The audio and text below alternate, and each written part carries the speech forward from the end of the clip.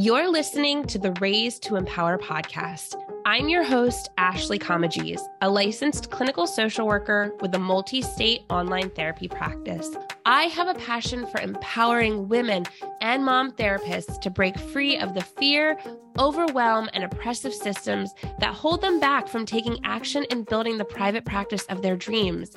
My goal is for you to boldly believe in yourself as a clinician and business owner. If you're looking for a place to learn practice building strategy and skill while also claiming your own power as a woman and a therapist, then you're in the right place. Welcome to the show. Welcome to this week's episode of the Raised to Empower podcast. Today is a special episode because we have two guests for the first time on the show, and it's a topic that I'm really eager to get a chance to chat with our guests about today.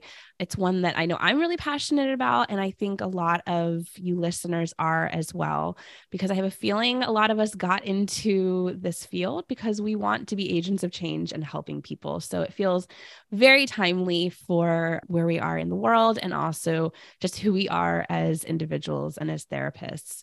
One of our guests today is Dara G. Friedman-Wheeler, PhD. She's a licensed clinical psychologist in Maryland and a research psychologist at the Henry Jackson Foundation Uniformed Services University of the Health Sciences. She is also on the speakers faculty of the Beck Institute for Cognitive Behavioral Therapy. She conducts workshops on CBT around the country, including for those doing work in the helping professions and in social justice or advocacy fields. She has authored peer-reviewed journal articles and book chapters related to CBT, coping, addictions, mood disorders, and related topics, as well as two books, including Being the Change, a guide for advocates and activists on staying healthy, inspired, and driven, which was published in January of 2023. And our second guest today is Jamie S. Bodenlos, PhD. She is a licensed clinical psychologist in New York and professor of psychological science at Hobart and William Smith Colleges in Geneva, New York. She is a fellow at the Society of Behavioral Medicine and publishes in the areas of behavioral medicine, mindfulness, and health behaviors.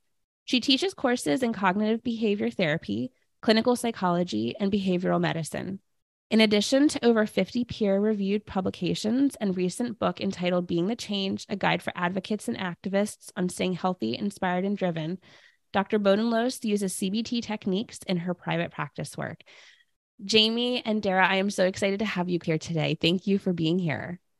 We're so happy to be here.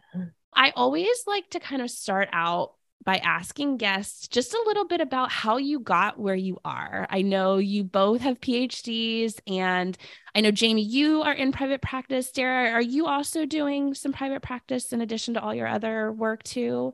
I do have a small private practice, yeah. So you can pick who goes first, but I always like to know, how did you get to where you are? Is this something you always dreamt of as a child? Like, this is what I want to do when I grow up? Or how did you get to this field? Dara, do you want to go first? Sure. So I am told by my parents, I think, that I wanted to be a psychologist starting when I was about 11. So I guess, yes, I should start there. When I was in college is when I discovered research and how much I loved research. So I think, as I'm sure is true for so many of your listeners, I wanted to help people who are in distress and ease suffering.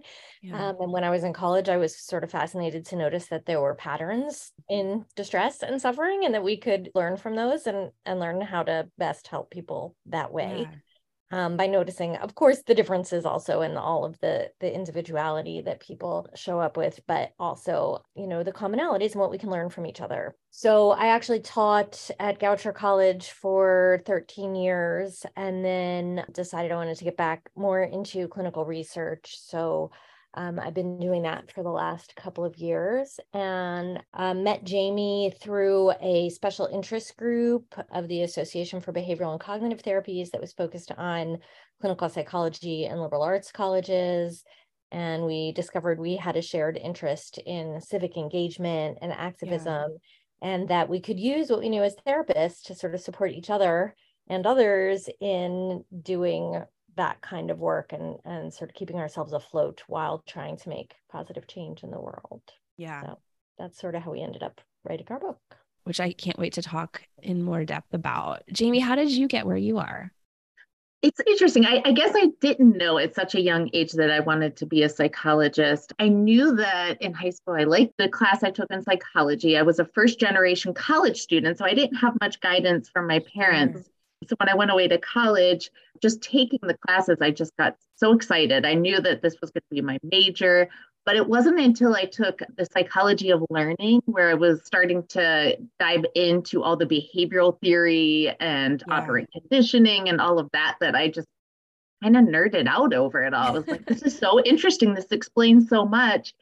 And I remember being the only student in the class that got an A. I think everybody else found it really boring and I just loved it. And I think that took me down the route of going into more behavioral medicine and clinical psychology. And when I came out with my degree in clinical psychology, I was kind of going down the route of being somebody who would work at like a research one medical school. I had actually gotten an NIH grant funded. But what really made me pivot towards a small liberal arts college was the fact that I felt that my time and energy would be better spent helping students introduce them to the field of psychology, to really train undergraduates and expose them for the first time to this field because of the Yeah. passion and excitement that I got from learning about it.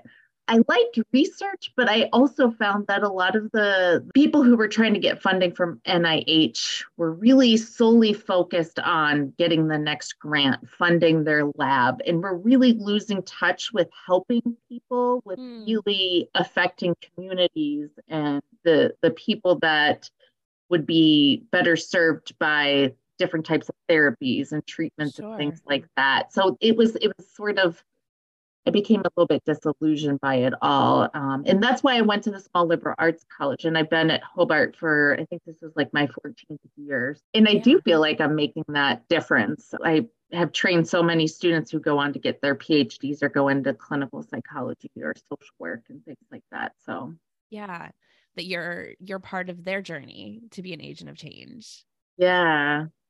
I was going to go first into what does it look like for us to hold this space of being an agent of change. But I think I first want to kind of actually dive a little bit into the book that you wrote to kind of hear more about that and then use that to kind of help guide us a little bit into like, what does this look like in practice for us who are a lot of times overwhelmed and busy and stressed and we want to be agents of change, but how do we have bandwidth for that?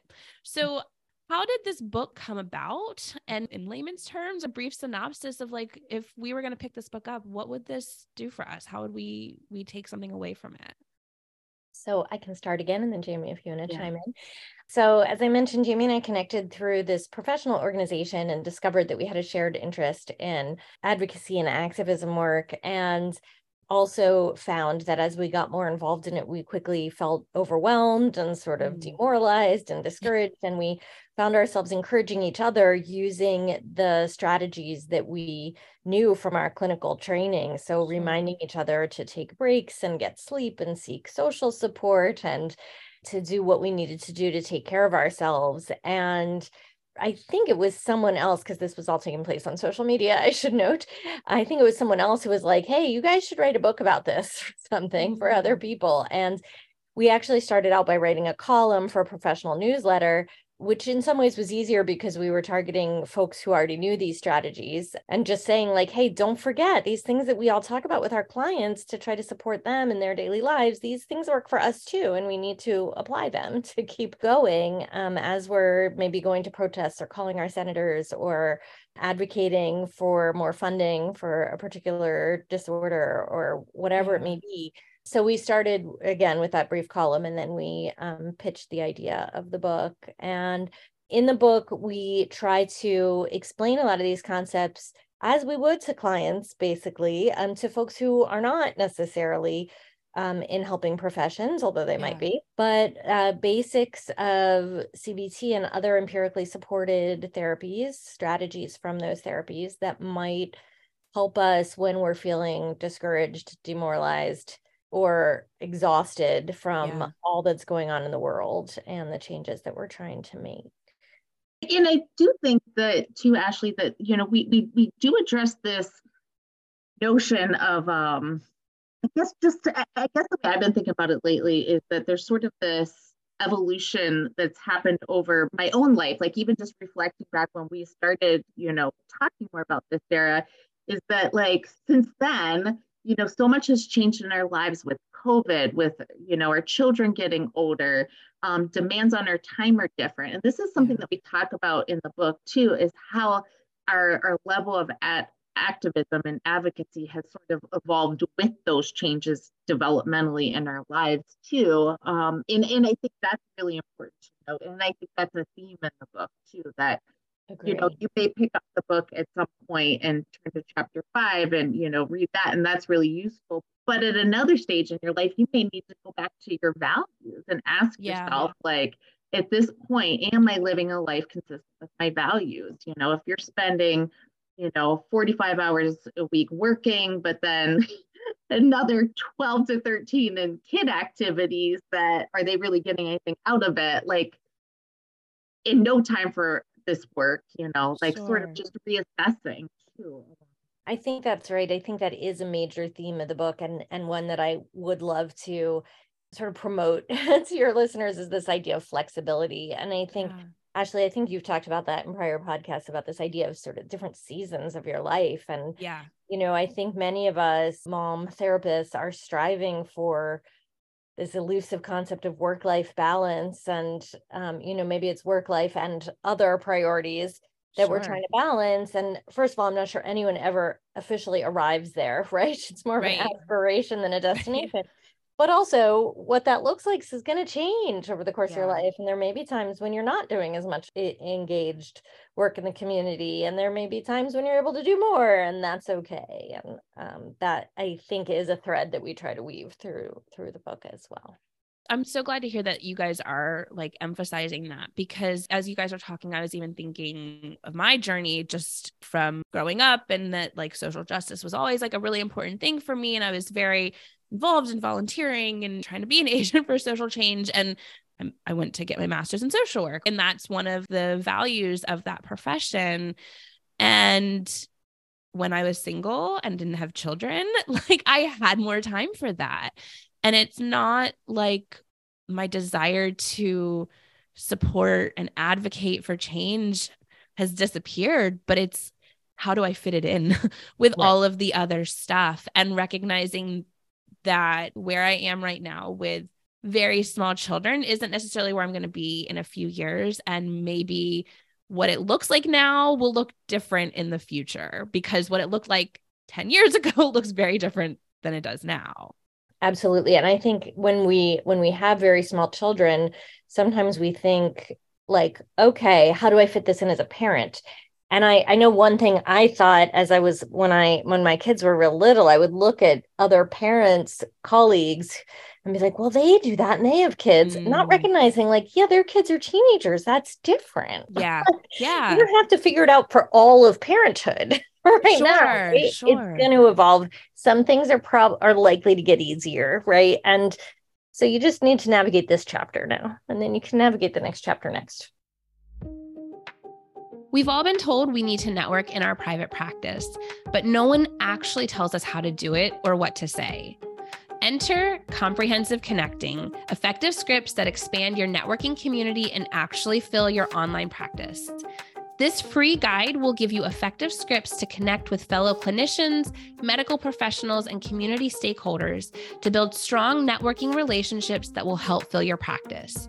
In this guide, you will get tips and tricks for building relationships that will lead to referrals in your practice, real-life examples of messages used to connect with referral sources, and customizable plug-and-send scripts for your specific practice needs. So download your free scripts guide today by going to bit.ly/compconnecting. I feel like this is so timely because, I mean, you talk to anybody who's been in the therapy world or really like a helping profession the last few years, and we're tired, right? Yeah. Like we're tired, and it's been hard on all levels, professional, family, social, environmental, like every piece has been draining in many ways for many people. And it doesn't mean that the desire to help support change has disappeared, but I know one of the things and in talking with a lot of colleagues have struggled with is how do we hold space for our clients who are also wrestling with these things, but then also we're struggling to hold space for ourselves. How do we take care of ourselves during that? Or how do we hold space for others when we are also reeling from what's on the news or what's going on in the world too? Yeah, and I think that the first place to start would be just being honest about that, right? I think that's a point where it's okay to hold that space together at points in time too, so that your clients also know, yes, this is not just affecting you, it affects all of us. Being authentic in that way is really important, that there's this sort of shared experience that we're all having at this point in time. I think it's also important to validate your own emotions and validate your client's emotions too. That process, I mean, as therapists, we know how powerful that can be, but, just really honing in on how that makes you feel and reflecting on that, I think that's a really important starting place. And then I think, these are a lot of times the things that are affecting us, whether it's, another mass shooting or, more rights being overturned. These are things that essentially the big picture of it all is out of our control. Now, there's things that we can control, but for the most part, it's an uncontrollable stressor. And I think that's when we need to take time for ourselves and encourage our clients to take time for themselves. And these things that are happening can be quite traumatic to all of us. I'm just thinking about seeing Roe versus Wade overturned. This was my biggest fear that I had. Yeah. And to watch my daughter now live in a world where, this right isn't there for her in every state. And, it just completely turned her world upside down. Yeah.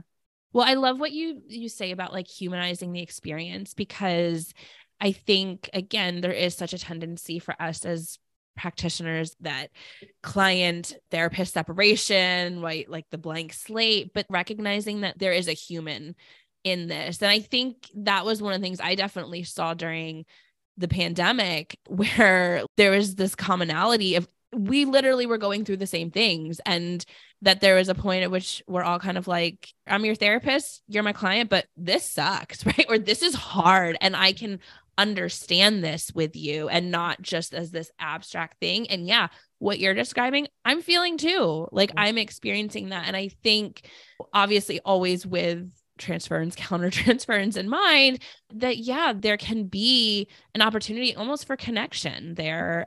What you're going through is real because I feel it too. And you're not alone in this. Mm-hmm. And I think it is always that balance, so many things. One of the things that was sort of satisfying about writing a book, I think, is that you could get into the nuance, like it's this and it's also this. Yeah. And those two things might sort of seem contradictory, but in fact, we need a little bit of both, right? And so I think it's a little bit of like, we're experiencing some similar things.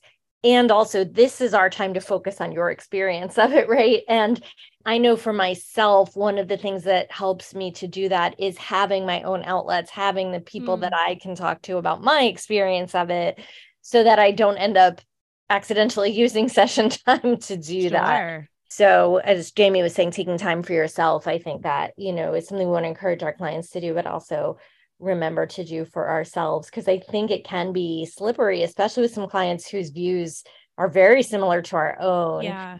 We could easily slip into a like shared ranting, and we want to just be cautious about that, right? I think fine to say like, this is affecting me too. I share your rage. Yeah. But keeping it their therapy, their time, right? Sure. One of the things I know that in speaking with other colleagues, that's been really challenging, you could just point, here's an issue, here's another issue. And there's so many different ones, but I know I was talking with a colleague after the mass shooting that happened in Nashville a few months ago, and where we're holding space for clients, and that by no means is this an issue that I want to turn a blind eye to, but it also hits very close to home if you have children that are going to school and you're worried about this now, right? Recognizing I'm having to be in this space where I am very connected with this client and I am holding space for what they're processing. I also share those fears, but also I almost feel like I have to have a blinder up to some of the issues sometimes because it can feel too much. Like I can only hear so much. Yeah. But I also don't want to pretend like it doesn't exist. Do you have any strategies or ways to think about that? Yeah, I think for myself, I sort of, and this is obviously not a 100% solution because it's again something we don't have total control over, but I sometimes will try to think about like how much am I going to engage in this affectively in the moment in the session. So especially something like that at moments I can get really, really terrified and upset about. Sure. I sort of tell myself, okay, I'm going to focus on what this person is saying. Mm-hmm. And sort of stick with it intellectually and deal with my own emotional reaction later. Again, is that perfect? Can I do it every time? No, but that's what I strive for. I think it's really hard. I mean, even when I'm teaching, I experience this too, that something really, unfortunately, feels like it's too often something really tragic will happen and I'm about to walk into the classroom. And right. And so you're dealing with your own emotional response as well as other people's, or in this case, your clients. And I think it is about putting on a different hat. I think back to what my professor said when I was, just getting started in my training in the sort of like fake it till you make it. And also Marshall Linehan's DBT has the whole opposite action, right? When you're, having this one emotion, if dealing with it at that point in time, is it really the best solution? Trying to, have the opposite response to it can be helpful. So trying to do a little bit of that, processing that at a later time. Is it ideal? No, but it also feels sort of like a survival moment too, right? Yeah. I think that's so true and really helpful because there have been moments where you end one session, you pick up your phone, you see the headline, and now you're going into another session and you're like, what in the world just happened? Right. But you have to go into this other space. Yeah. And so, I like that idea of you feel this one emotion, but I'm going to have to flip on the complete opposite of it because I can't even go there right now. The other thing that I've found, especially in the early days of COVID, is that for some of our clients who are dealing with deeply difficult personal life circumstances, the things that are happening in the world sometimes aren't affecting them in the ways we might expect. And so sometimes I'd be like, oh my gosh, of course they're going to talk about this big headline or something. And you go in and they're like, that is not on their radar. Like they are typically trying to survive and put one foot in front of the other. Or it's too much for them to even talk about. Right. Yeah. So again, can be just a useful reminder to put on your listening hat, like me. I'm meeting them where they are, which may not be where I think they are based on what everybody else seems to be talking about. Yeah. And I do feel like we're in a unique space too, in that we are all therapists, but we're also, more social justice oriented because there are a lot of clients and a lot of people, quite frankly, that put their head in the sand and don't want to be bothered with those details. They don't want to process it and think about what the implications are. And, I think like you're saying, Dara, that it's just not on their radar or the focus of what they're thinking about. Meanwhile, for us, we feel like our world's being turned upside down, especially when we're talking about things like, and unfortunately, this is usually what we're seeing are like school shootings or mass shootings. But, as parents of young kids, this is on our radar. Yeah.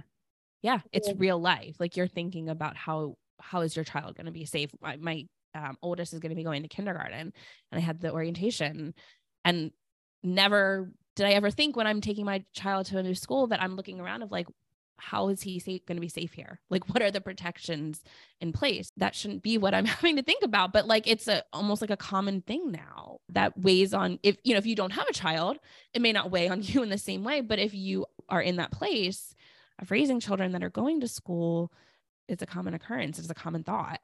Yeah. And then I think also about some of the parents of even older kids, maybe not even school age anymore, but in downtown Baltimore, who worry about that every time their kid leaves the house. And I am reminded that the school shootings to them are not necessarily their focus or their main fear, right? Yeah. So day-to-day survival is. Right. But just a reminder of different people's experiences, I guess, of how different people may be experiencing these same world events or life events or national events. One of the things that I know for myself can get overwhelming when thinking about social justice and wanting to be an activist for change again is there are so many issues. There are so many challenges going on, and there's so many different things that you can be advocating for. Thinking of that kind of context, and then also the context of what we were talking about earlier of being a therapist, being a mom, where our time is very split. And again, it's going to look different in different phases of life. But I also know people who have high school kids who are like, I am busier now than when they were toddlers. Do you have any like recommendations or things to think about of how do we decide where to put our time when it comes to being an activist? Because I think sometimes there can be that guilt feeling of, I wish I could do more when, this doesn't feel like enough. And so how to kind of reconcile that? I can start on that, Dara. So I've been thinking about this a lot lately. I think going back to this idea that things have changed over time. My kids are a little bit older than yours, 8 and 10. And I remember when they were younger, just being like, I need to change everything. And like just feeling burned out from all the rallies I was going to and all the op-eds I was trying to write, and all the things, diving into all these areas.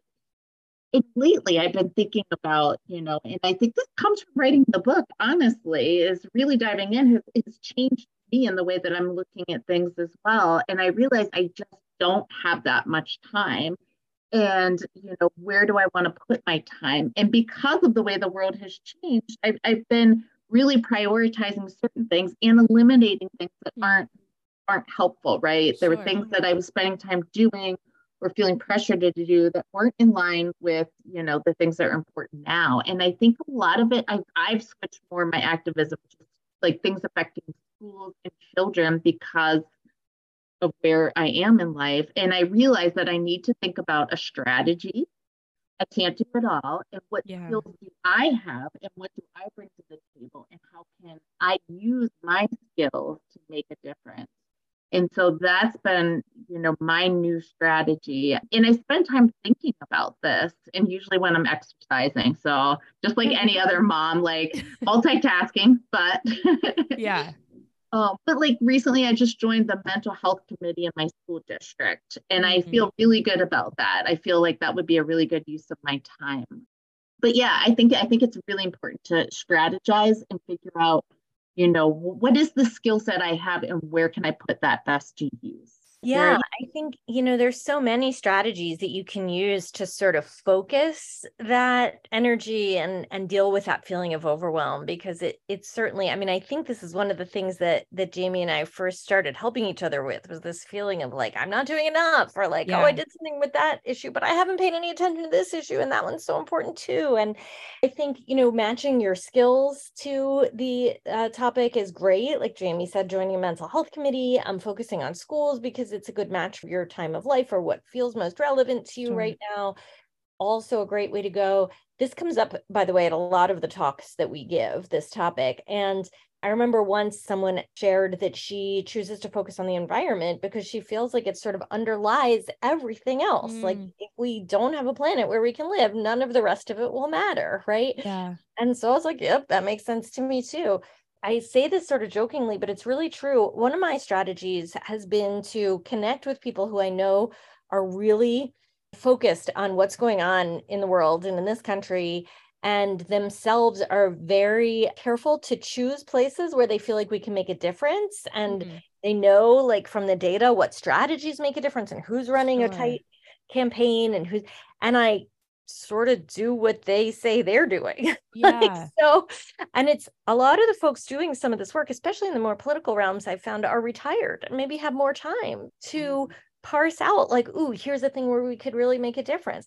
So then I show up on Saturday morning and do what they tell me to do, right? Yeah. And I know that sounds a little silly and like I'm sort of shirking the responsibility, but I think in some cases that can be a viable strategy too.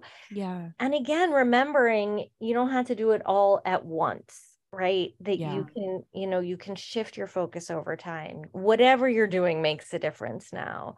I was also intrigued one time that this came up recently in a talk that I was giving. someone stood up and shared that they carved out a niche for themselves and that they see all the things that the rest of us in the community are doing, and that they're like, I don't feel guilty about that. I'm doing what I'm doing and you're doing what you're doing. And I was like, well, that sounds a little magic. Like, how'd you get there? But I wondered then, like, well, then where does this guilt come from? And is this like, is it like a working mom thing, or is it gender specific, or like, why do we put this on ourselves that we feel like we have to be doing everything all the time? Not everybody feels that way, apparently. Right. Well, and is it also like career specific or like job specific, right? Like we are in the helping profession. And so, I think that's why a lot of therapists struggle with fee setting and with burnout or, taking too many clients, because we want to help everybody when it comes to things in the world. We want to help it all, right? We want to do it all. Them. Yeah, that makes so much sense to me. I have a friend who I think takes on maybe a little bit less of this, who said to me once a few years ago, I guess I feel like suffering is inevitable. And I was like, yeah, that's true. It is. And I too work towards some level of acceptance, but here's the but, right? But a lot of it's preventable, and I feel compelled to try to prevent it. I guess different people feel differently compelled. I don't know. Well, and I wonder too, for some of the acceptance piece, right, is being able to accept what you can give right now. For me and where I am in life, sometimes it's only being able to, those emails that you get that says like, send this to your senator now. I can click that and it's done. Like, because that's literally all I can do right now, but it's something. And that if that's where I am for right now, that I have to accept that, because there's no time or space for much more than that right now. 100%. And can I just point out, Ashley, that you are actually doing more than just that. You're doing this podcast, which I feel like is helping other people be the change. So, just to give you credit where credit's due. For that. I mean, yeah, no, thank you for that. That's part of the reason for this is I want, other women and mom clinicians to be empowered to have the life that they want with their work, with their family, that again, it doesn't have to be that we're beholden to these other systems. And I think, I think it is so important, as Jamie just did, to give ourselves credit for what we are doing. And hopefully we're raising socially conscious children, and we're supporting our clients and being the best people they can be. Those things really matter, and they matter a lot. And I think we sometimes forget that they matter. Do you know what I mean? We forget that they matter outside of ourselves and our own little spheres. Yeah. So. Well, and I was going to ask before we wrap up, like, have you guys involved your children in any of this work? Yes, I think to different degrees, and we can give different examples. Yeah. But I definitely have brought my kids to protests, and my kids are differently interested in different topics. My daughter, I think, is more interested, a few years ago, like with the kids in detention centers, that was sort of her topic. She wanted to go to every protest I went to about that, and she made posters and things of that sort. My son has become more interested in the environment recently, thanks in part to his science teachers in high school who focus on these issues and things. So as they've gotten older, I've been more hands-off, but just sort of following their lead. And just hearing the things that come out of their mouths, you can tell they're paying attention. They're tuning into those things. So. That's great. Yeah. For me, my kids are still a little bit young, but both of them, one of them right now, next year, my daughter will join the student council at school that does a lot of work in the community. My son's been a part of it now for this is his second year. Next year will be his third year. And he's not as open as my daughter to it, but he's been doing the work. And I think it's opening his eyes to things.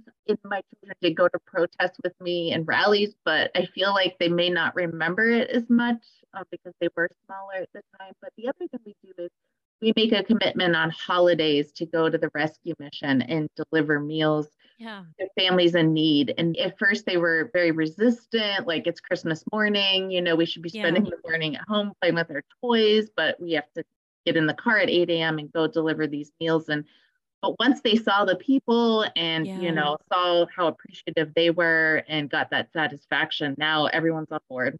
We just go and do it. And they go and make cookies for the rescue mission as well around the holidays. And so that's been like a new tradition. Well, and that is also an agent of change, right? Like that is, modeling and demonstrating for your children and also teaching them. That is part of being the activist, is helping them cultivate that spirit and that mentality. Absolutely. I think even the stuff they don't explicitly remember, there's some sort of implicit framing that like, just these are things we do. These are settings we're comfortable in. I think it was Kamala Harris's memoir where she talks about how her mom brought her to protest in an umbrella stroller. Yeah. And I think it just sets up like a context, a familiar one. Well, I remember that from my childhood of, taking food to the family down the street that needed it, or doing the volunteer service projects and stuff. That was what was modeled. That was what was taught. And 100% that has a huge bearing on who I am today and the things I focus on and that are of value and importance to me. So yeah, what we're doing, we can't underestimate the work we're doing with our children. How do we do it all? Well, sometimes it's teaching our kids. Mm-hmm. Exactly. Yeah. If someone wanted to grab a copy of your book, where can they find it?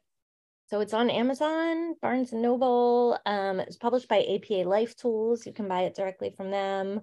Bookshop.org, sort of my favorite, supports independent bookstores. You can choose an independent bookstore in your neighborhood to support. And we have a website about it that just links back to some of those other sources as well. So we will definitely link the website, so that people can find that. It has been so enjoyable getting to talk with both of you guys today. I'm encouraged and like there's a little bit more pep in my step, maybe that like, okay, either I am doing what I can right now and maybe even thinking ahead to as life changes and seasons come and go, how could this look different for me and for my family? So I thank you guys for helping to have this conversation. Thank you so much for having us. Thank you so much for listening to the Raise to Empower podcast. Check the show notes for all links and resources mentioned in the show. If you found today's episode helpful or inspiring, be sure to share it with your therapist friends. And don't forget to subscribe to the show and leave your 5-star rating and review. It truly means so much to me and will help us get our message of empowerment out to other women and mom clinicians. And I'd love to connect with you in our Facebook community. So check out the show notes for the link or head to bit.ly/raise to empower to join us. I'll see you back here next week.